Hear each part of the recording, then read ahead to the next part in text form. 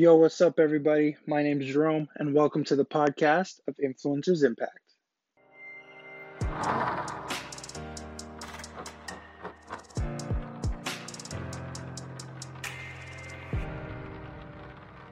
All right. So, first question that I want to ask is, what do you do, and where are you living right now? Like, where are you spending your time? I live in Costa Mesa, California right now, just outside of Newport Beach, and I run an online school called TheosU, and it's kind of like Netflix for theology, basically. But it's somewhere in between Netflix for theology meets a tiny Bible school. So It's like we have, I don't know, maybe 28, 30 courses, something like that. And they're all, I'm going to back up. That's okay. I was in New York City for 9 years with Hillsong New York City. And sorry, are you there? Sorry. Yep, I'm still here. I'm doing this on my phone. Somebody just tried to call me. Oh, that's okay. So I was in New York City, and I was a teaching pastor there, and I was running what we called the evening college. And evening college is essentially, we take Bible college courses and then we distill them. So, teach them over 12 weeks, 14 weeks or whatever, or six or 7 weeks, and it's 2 hours a week or whatever.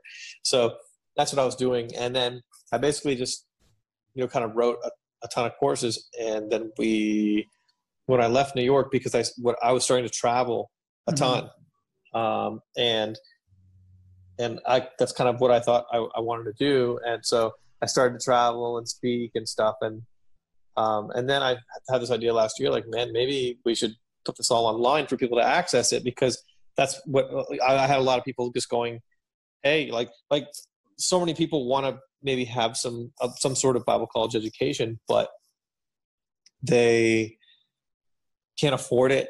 You know what I mean? And maybe they, want to take a couple courses. They don't want to take a whole semester of courses, and they don't have time for homework or whatever. So basically, we just created these, like, you can take the book of Romans in 6 hours. It's kind of fun. It's light. Essentially, we just kind of distill these courses that would typically be, 24 hours, and we distill them. So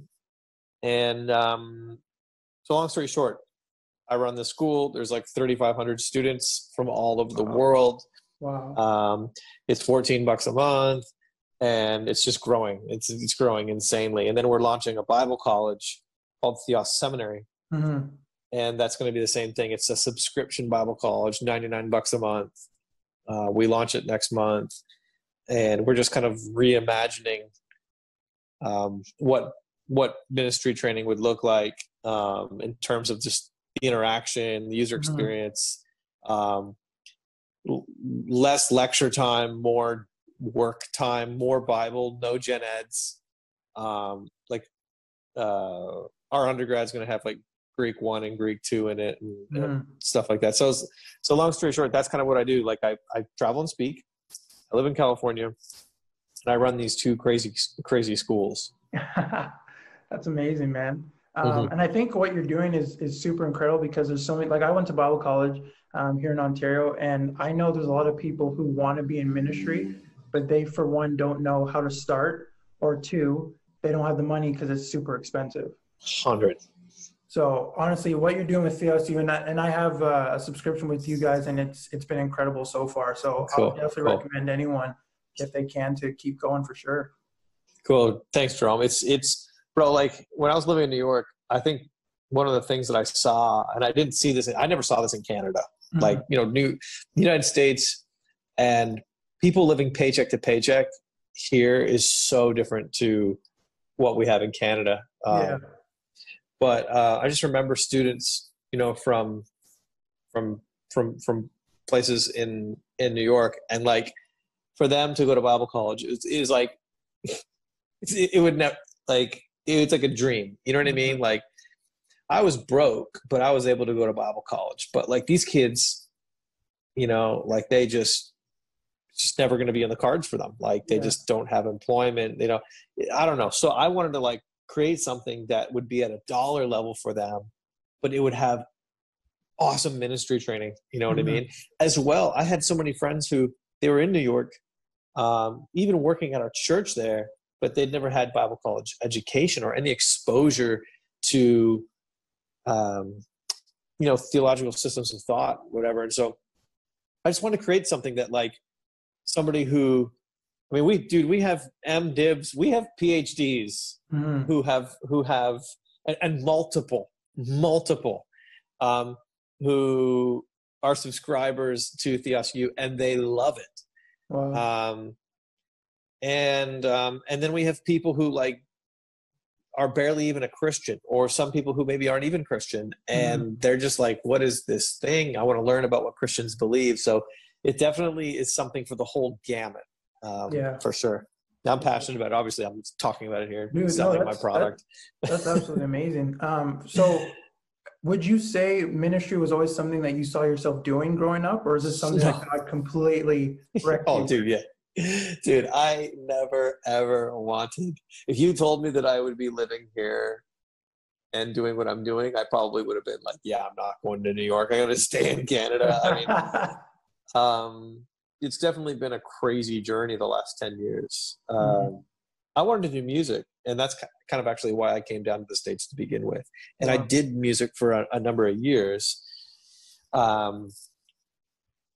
I was in this band with my brother called the Royal, and it was a kind of worship thing. And I was pursuing other projects. I kind of wanted to be a producer, songwriter, etc. And then I don't know, just like this stuff sort of fell apart, the music stuff on me, and which I'm still bitter about. And Carl Lentz offered me a job, and so I started doing that and started to enjoy it. And then I started speaking, and I never thought in a million years that I just never, dude, I'm not the ministry type, you know, like I don't check the ministry boxes. And I mean, maybe that's why I thought that I couldn't do it, because I'm like, I have long hair. I don't, you know what I mean? Like, I just don't really like, it's not that I don't like Christians and I don't like churches. I'm just not really churchy or Christianese, and I don't really like that stuff. So I love Jesus and I love the scriptures, but I'm just like, I'm sort of like averse to just some cultural things. So for me, I guess it's been like, yeah, it's definitely been like I don't even know if like, I'm not like Paul or Jonah. I mean, I guess in some ways we're all Jonah. Yeah.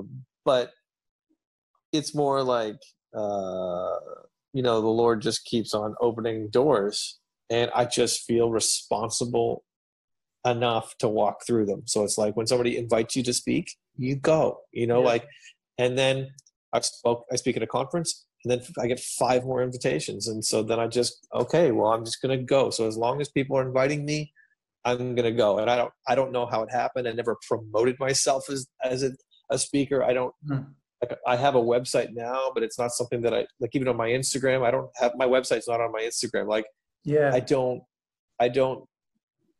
it's not something that I've ever tried to project myself as. It's kind of happened. And I probably, like, consistently, dude, when I go to churches, I was at a church recently, a big church, and I had a Metallica or Guns N' Roses shirt on. Like, it's like Sunday morning, and I just don't care. Like, but I probably just don't think as well.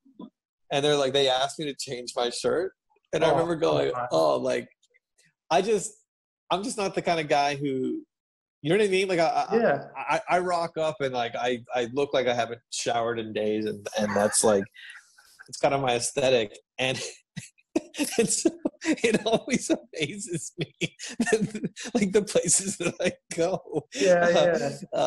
So for sure, man, it's been weird, and I think maybe that's my shtick. Like, maybe that's what people like, is that I'm not churchy, but I'm very, you know, very theological or whatever. But all that to say, it's not something that I ever pursued. And why would you pursue it? Why would you pursue $40,000 a year? Right. You know what I mean? Like I didn't want to be broke like my parents were. And my parents are pastors, and they've lived a very modest life, but I've seen the way church has treated my dad. Yeah. And you know, my dad took over the church that he pastors now over 20 years ago. We lived up top in the church offices because they couldn't pay my dad enough money.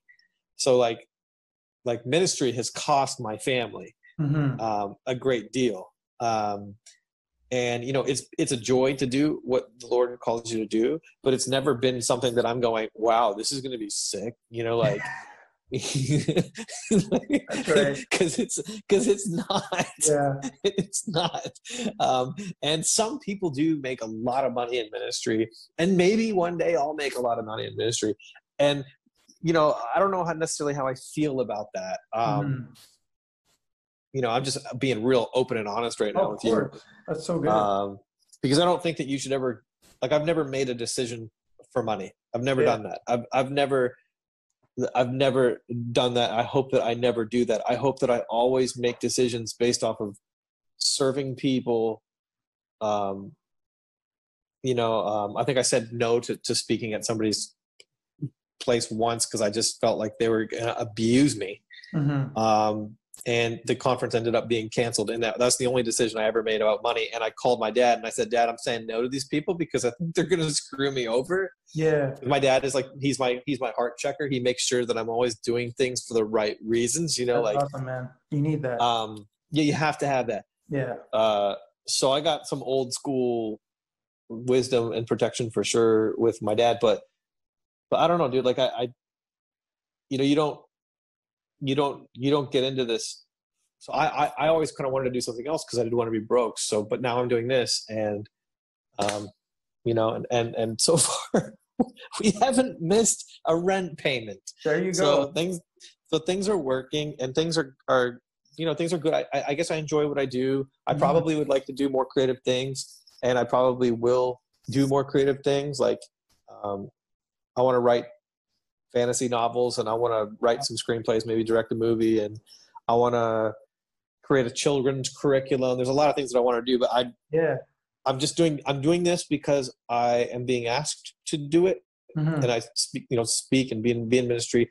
And because I feel like I do have a bit of a burden, you know, like I have a burden for people who want to learn more about the Bible. That's a burden. And so I'm just trying to, does that make sense? So that's me in a nutshell. Honestly, like Nathan, everything you just said just then, I resonate with, because for me, like I didn't want to go into ministry. I wanted to be an actor, and that's what I wanted to pursue was acting. And I kept thinking to myself, sure, I'll go to Bible college, but I think when I get out of this, I'll learn more about Jesus, and then I'll do acting. I'll do my own thing. And now being a pastor for almost 5 years, I definitely can see God doing something in my life. There's still a part of me, it's like, you know, I still have a passion for drama and arts. I still have a passion for creating things. God is like, it's never going to happen. And sometimes I feel like it never will. But then just to hear you share how you're doing what you're doing and you love it, but there's more things that you would want to do. I think it kind of goes to show that, and it's amazing that you're the first pastor that I have this interview with on Influencers Impact, because the whole purpose to really focus on highlight that we're all creatives. And that we were created by the ultimate creator. And so I just find it amazing that God has given everyone tools to do more than one thing. But sometimes we like to stay, or people tell us, I should say this, people like to tell us, stay in your lane, but you feel like God is drifting you in different places where you don't know what's my lane. Like, what does that look like? Oh, dude, I think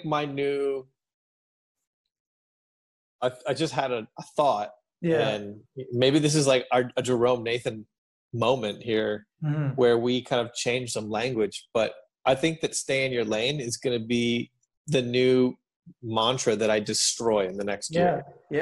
You know, where it's like we always tell people to stay in their lanes. And I get the idea, you know, of it. And it can be useful at times. But like G.K. Chesterton's one of my favorite authors, and he wrote an appreciation of Robert Louis Stevenson, who wrote Kidnapped and Treasure Island and all that fun stuff from I think it's the 18th century. And so Robert Louis Stevenson was a horrible violin player, like atrocious. And so he would play his violin at night after dinner, and like to the pain of everybody who lived in his house and his neighbors, and like cats everywhere, screeching, and but he just loved doing it. It brought him so much joy. And we have that. Chesterton was remarking on that axiom that if you're going to do something, do it well. Yeah. And he was saying, if you're going to do something, just do it because you love it. You don't have to necessarily do it well. Like, why is that? Like, why not just doing something because you love doing it? And so for sure, like I've always resonated with that thought that like, I don't have to do, like, I've had friends come up to me. I have a bunch of different musical projects, that I tinker on and kick the tires on, so to speak. And I've had a couple of friends come up and go, dude, if you just did one project, it would be so successful. And I'm like, but I don't do this to be successful. I do this because I enjoy it, Yeah. And to your point, Jerome, like, maybe you won't be a successful actor, but in terms of like some sort of industry blockbuster, right. But maybe we should do all types of different things. And maybe like we need to be more Renaissance men, where, it wasn't uncommon in the 15th and 16th century that people would do all kinds of different things, and it's sort of, the creativity bleeds into other things. Like, why can't a pastor own a tech company and write a fantasy novel? I mean, look at C.S. Lewis, he dabbled in so many different things. So I reckon, dude, that's definitely, maybe it's a generational thing, but we're just kind of like, hey, like, don't box me in type thing. Yeah, I totally think that. So in your life and what God has been doing with you right now, how do you feel that with what's been going on with COVID-19, how do you think that has shaped your relationship with God? Yeah. How has it shaped my relationship with God? I would say it's definitely made me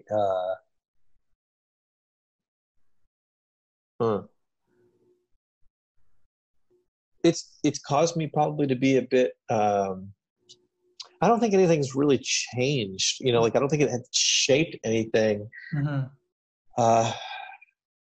This is the first time in our lives that we've ever seen like something that remotely looks like a somewhat of a national crisis, in terms of like a global financial crisis, like, and restrictions and lockdowns, and exploring government control, and exploring that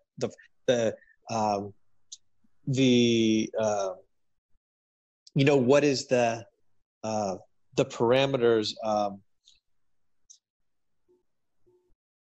and the boundaries of individual freedom versus the collective, or really in many countries, like, especially like Canada, like what the government decides for you to do.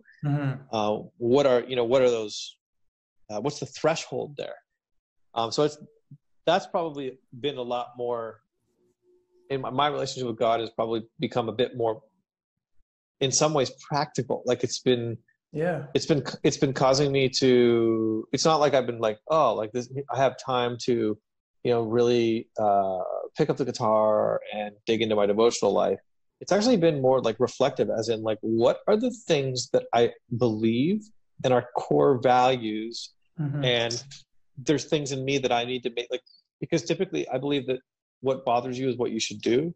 Yeah. And so, there's been some things where I've been like realizing, like, the way that things are, and I'm sure that, I mean, look at the Black community, for example, in America and in Canada, or whatever. It's like, there's things that are definitely bothering them. They have every right to be pissed off. Yeah. But in my world as well, there's questions I think that people are asking, and so I guess I would say that it would be somewhat of my relationship with God has become a bit more practical, where it's been like, okay, Lord, like I don't like this, and to maybe change this in society, or I want to go down the path on, if that makes sense. So it's not been like a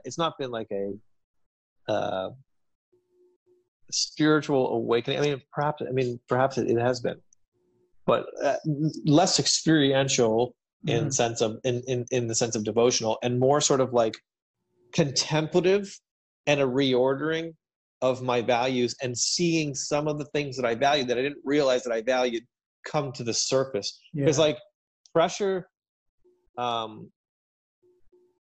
you put water into a hose, that's when you find the leak, right? Right. And so pressure reveals things in you, right? So COVID-19 for me, I'm seeing some things in me that I didn't realize bothered me. Does that make sense? Yeah, totally. So that's kind of what it's been. It's definitely changed some of my focus a little bit, and made me, whatever. I hope. Sorry, that's a bit long-winded, and No. I guess in some ways maybe it's a bit hard to follow, but that's really good. And if anyone can't track it, they could always watch this back, because I was tracking with you the whole way, man. So that made perfect sense. Cool. So they might not all know this, people that'll be watching this later on, but you are also an author. You wrote a book called Hearing God. Yeah.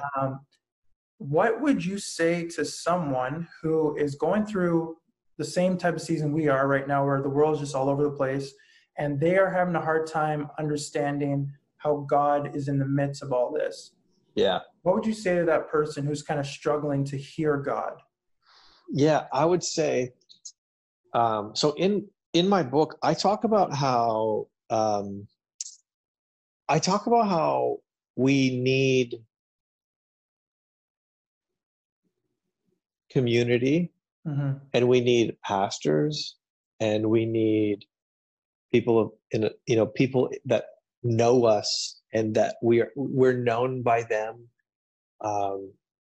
in order to hear God. So like, obviously the scriptures are our final source, but God speaks through people, and he prefers that mode. And so I think what COVID-19 perchance has revealed to many folk is the lack of community in their life, and how they've actually created an isolation.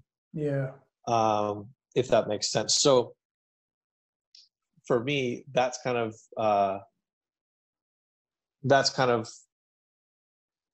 what I would emphasize. I would say, hey, look, like if you're having difficulty hearing God, I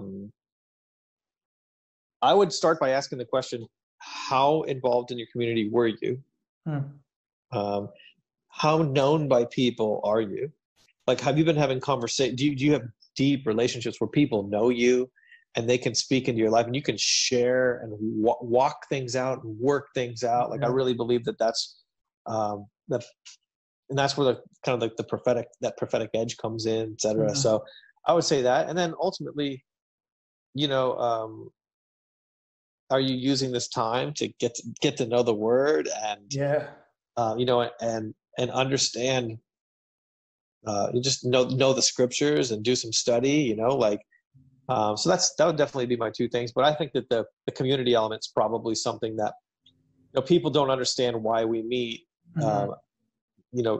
why churches meet. And one of the big reasons why we meet, not the first reason, but one of the big reasons why we meet, is because we desperately need each other, and we desperately need pastors and people that know us and are able to speak into our life and the blind spots in the places of our life. So so going forward, I hear God, man, through my pastors and through people that know me. And when I'm frustrated, I go to Jesus, but I also work things out in the community of faith, right? Yeah, that's right. Yeah, because at the end of the day, even pastors need pastors. 100. And like sometimes I tell people, that have a hard time struggling. And I love how you said like community is a big aspect, because I'll tell people, if you come to church on Sunday and you come to church thinking that the Holy Spirit's going to you want the Holy Spirit to download things into you, the way he works is he'll download things into you so that you can upload those things to someone else, to build those relationships, to connect. That's really good. But a lot of times we just like to soak it all in like a sponge, and we don't want to release it. We want to get fat and keep it to ourselves. And then we cry out to God, God, why aren't you, talking to me? What he wants us to release some things, Right. others. That's so good. Yeah, that's exactly it. Yeah, God. I mean, when you see the Corinthian church at play, like I always tell people, like love is not silent. Love is audible. Yeah. And the prophetic in the local church isn't supposed to be spooky. It's not the way Paul paints it. No. It's to cheer up, stir up, and build up. And I need somebody to do that to me, and I need to do that to somebody. And that's part of the body being the body. Mm-hmm. For edification, encouragement, and comfort. So yeah, man, I'm with you. Yeah, that's good. I guess I'll ask you one more question, because I'm trying to honor the time that we have. Cool. And so what I want to ask is, or from what I want to let you know what I've seen, and I want to ask you a question. Yeah, please. You're the type of person that I fully believe is an anomaly in a sense, kind of like me, where others will look at you and not assume right away that you're a minister, a man of God. And I don't know what it is with people. Like, I get it all the time, but what I love is your passion. Because you're cool. Thanks, man. It's like, there's no way that Jerome could be in ministry. He doesn't look like a dork. Exactly. And then they think the same as Nathan. What I see in you is your passion for people and for God is always, I'm not going to say always the same, because I haven't seen you 24/7, but it appears to me that it's the same. The same way that you treat others is the same way that Christ treats you. And what I want to ask, and I think this will probably tie in with what God has been doing in your life with TheosU and the ministry you've been a part of, is where has that passion, where did that passion come from? Was it always something like you were always passionate about things and God kind of geared you that way? Or did this just happen in your life at some point or some specific moment for you? Yeah, wow. So for sure, my parents, man. Any atheist who wants to come at me is absolutely right. I got it from my parents. Yeah. You get your faith. Paul said, Timothy, you got your faith from your grandma, and you got it from your mother.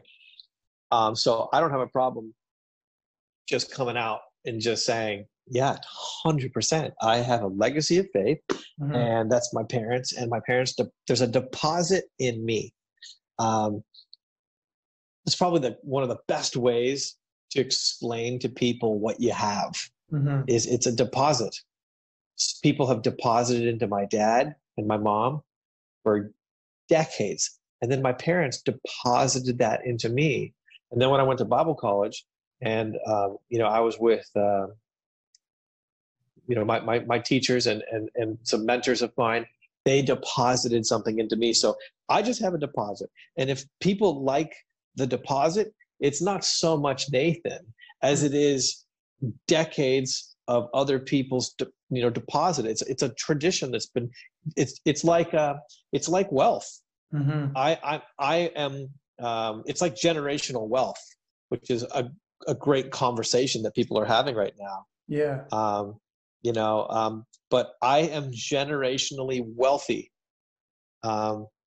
spiritually, not financially. So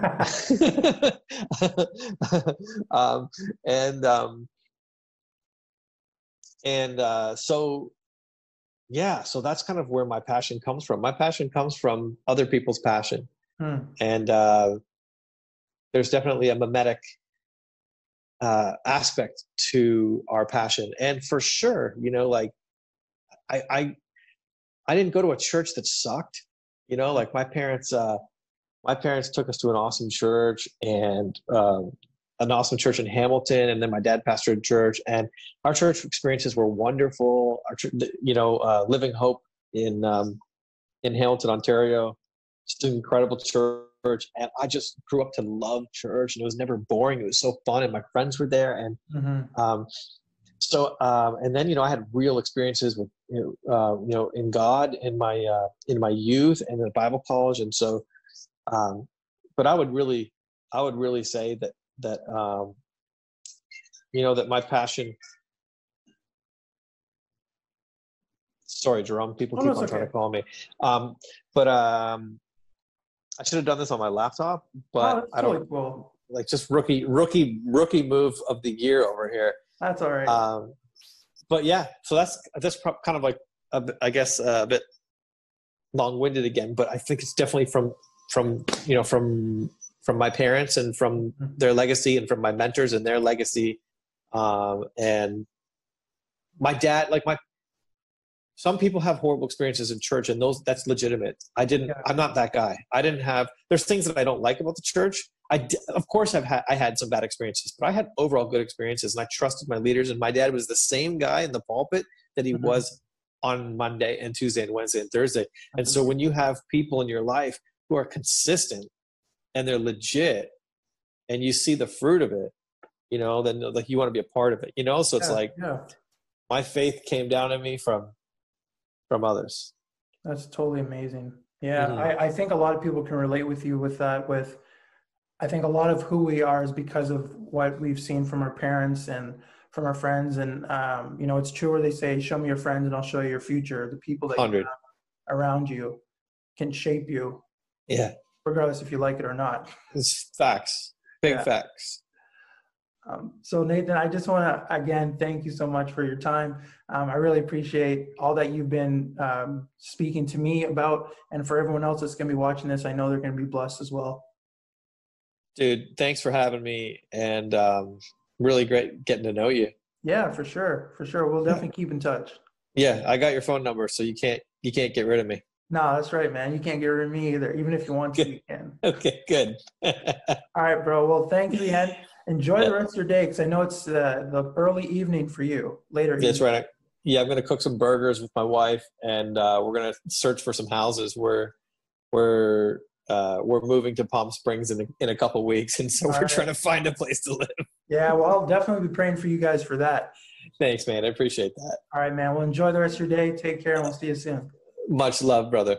All right, you too. Bye. Cheers.